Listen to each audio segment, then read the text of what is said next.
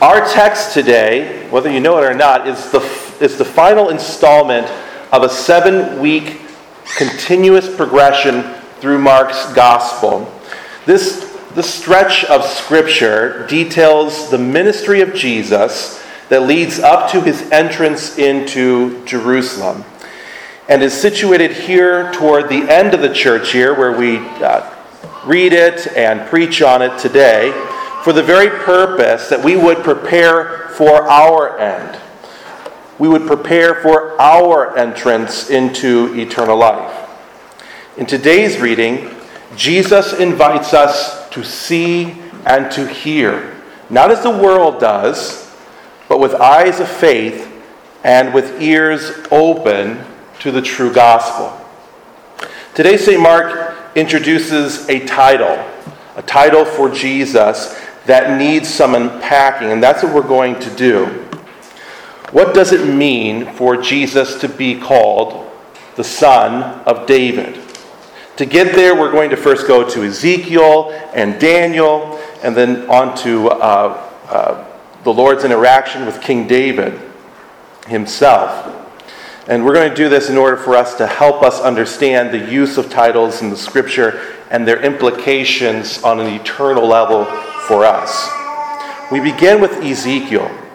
To Ezekiel the Lord spoke, saying, "Son of man, you dwell in the midst of a rebellious house, who have eyes to see, but see not, who have ears to hear, but hear not, for they are a rebellious house." And to Daniel, in the Old Testament, he also received the title of Son of Man. But in the Old Testament, the title Son of Man was God's way of humbling his servants. It spoke to their place before him and how his word was greater than their own. But here's where we get a little bit of a shift and how these titles are used in the Scripture. The title, specifically the one Son of Man, is deified.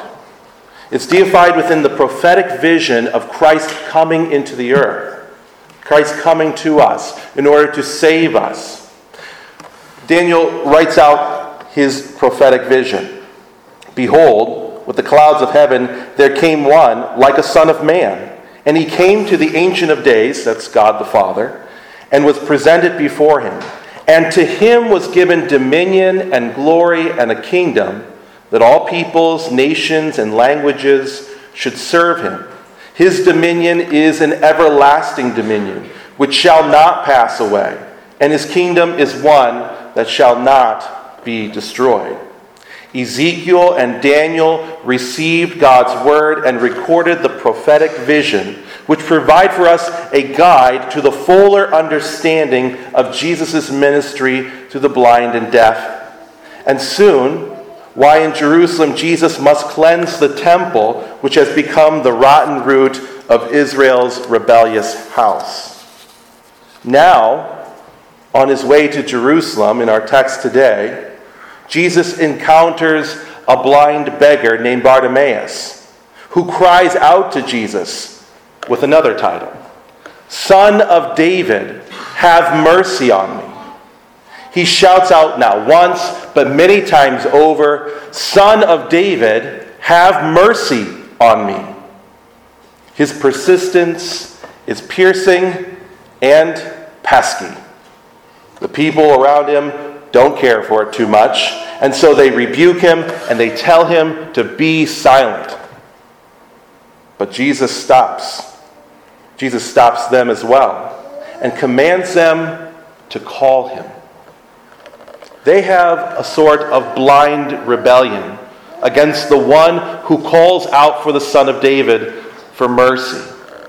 The crowd have eyes to see and ears to hear, but they rebuke the blind man who profoundly professes and proclaims aloud his faith in the Son of David. So seeing, they see not, and hearing, they hear not. Rebellion as old as the fall of man surges through their veins. They are more blind than the blind man, and deaf to what they hear. Like the Son of Man, the title Son of David has now also been deified in Christ.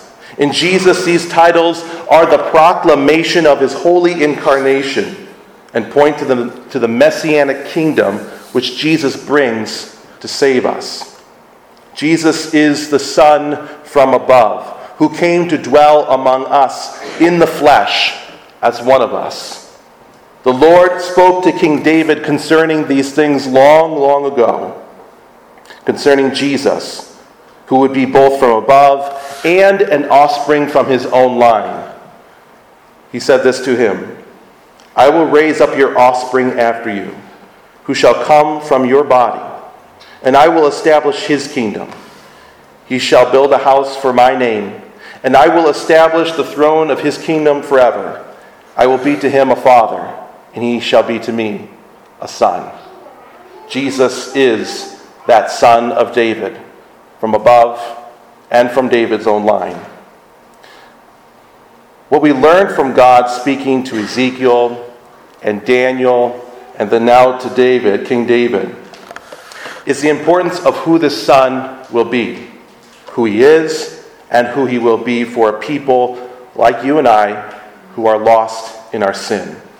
Jesus is sent to our rebellious world and finds us as predicted, having a rebellious house, blind to faith, and deaf to the gospel.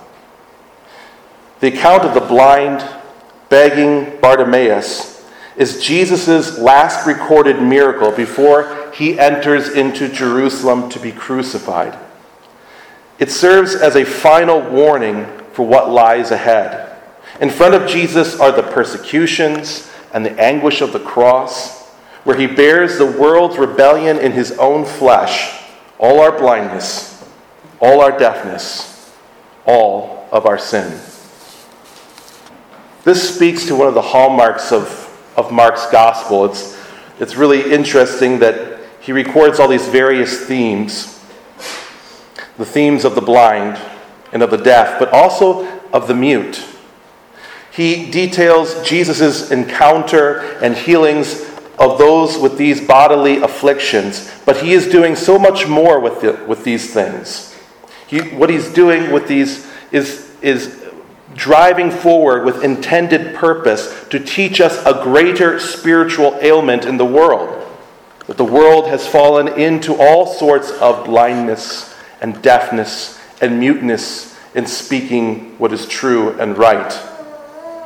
And so what Jesus is doing in our text today is preparing hearts to believe in him, to be truly prepared for the end of our life. What does it mean to be prepared for the end of our life? To be prepared for eternal life. It is to see Jesus. It is to hear Jesus. It is to profess Jesus. So the hearing miracles are more than God acting out his good graces among his people. They are in fact true indicators of what love God has for his world, for his people, for those like you and I, lost in our sin. Since apart from his saving grace, we would truly be lost forever.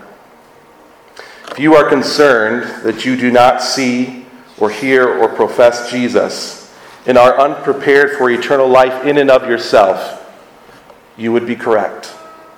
No one in and of themselves is perfect apart from the grace of God, apart from his saving grace. Perhaps that is why the comparison of the blind begging Bartimaeus and the text that we had a few weeks ago of the rich young ruler is an adequate one. Bartimaeus has nothing. The rich young ruler has all things but no faith in Jesus. Among the many parallels, we will just focus on one thing. One of the most obvious in our text today is how Bartimaeus throws off.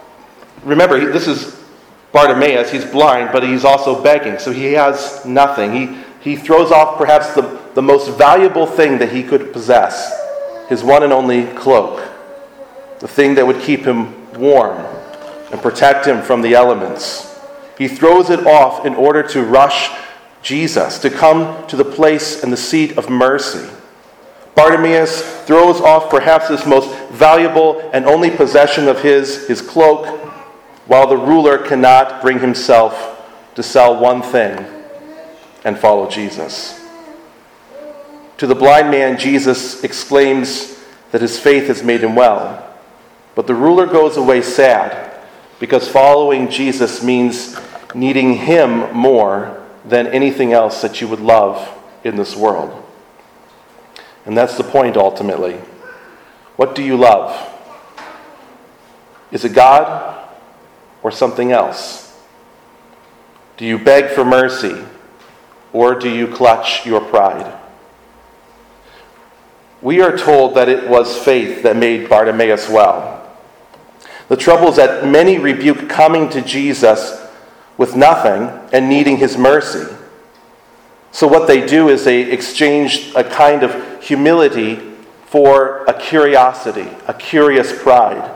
And so it swells up into false belief, false followers of Jesus. It's the curiosity that kills the creation. It is the knowledge of Jesus without faith. It is that curiosity for which many follow Jesus around, but then ditch him in the sight of any sort of trouble. It is that curiosity that enables the pride of knowing better than that blind begging Bartimaeus who cries out for the mercy of the Son of David. What could he know that those who have much do not? The disciples and the crowd hardly have an excuse for this kind of arrogance. Again, those great themes in Mark's gospel have been a ministry of Jesus to the blind, the deaf, and the mute. Yet they show themselves here that they reveal their true nature, rebuking and rebellious world is more blind than the blind, more deaf than the deaf, more mute than the mute. So what is Jesus calling us to do and to prepare us for? Than anything else than that we would be set apart for him and not to ourselves. What sets us apart and truly prepares us to enter into eternal life is not that rebuke or rejection of those cries for mercy, but our joining of the Bartimaeus choir, that we too would cry out to Jesus for mercy, begging for what can only be given as a pure gift, grace, the forgiveness of all of our sins. And so in this sense, we embrace the irony of what is blind and what is deaf and what is mute. Forgiveness is this impossible thing for man to grasp and to cling to. Forgiveness is an impossibility of man to gain apart from Jesus' mercy. To be Christian is to receive from Jesus the faith that makes well, forgiveness of all of our rebellion, all of our sin. It is to embrace the irony of the cross, that from death comes life, from blindness comes sight, from deafness comes hearing, from muteness comes speech, all by the hand of God. Eyes that see Jesus, ears that hear Jesus, and a mouth that professes Jesus. Seeing by faith, hearing the gospel, and professing the Son of David as Lord and King and giver of mercy. To be Christian is to daily repent and believe, or as Bartimaeus put it, to cry out to Jesus for mercy and to follow him. What will you do with such mercies? Bartimaeus, having received his sight, followed Jesus, presumably walking with him into Jerusalem. And in Jerusalem, there are so many great dangers and great unknowns. In this rebellious world, there are great dangers and there are great unknowns. What will you do? I urge you to take courage, to be like your brother Bartimaeus, and to cry out to God for mercy, following Jesus. At this time in the church year, we consider our end and prepare our hearts to meet him. You may know this story, but Martin Luther, at the end of his life, had written his final words, found in a pocket of his after his death, where he wrote, "We are all beggars. this is true. So with Bartimaeus, we beg, but we beg with faith and hope and joy and with great expectation because we have Jesus. We do not look within, but we look to Christ for our redemption. We look to God's faithful for our examples, like St. Paul, who understood Bartimaeus well. St. Paul, who having himself been blinded by Jesus and healed, aptly summarizes our life in Christ in this way: we walk by faith, not by sight. Amen.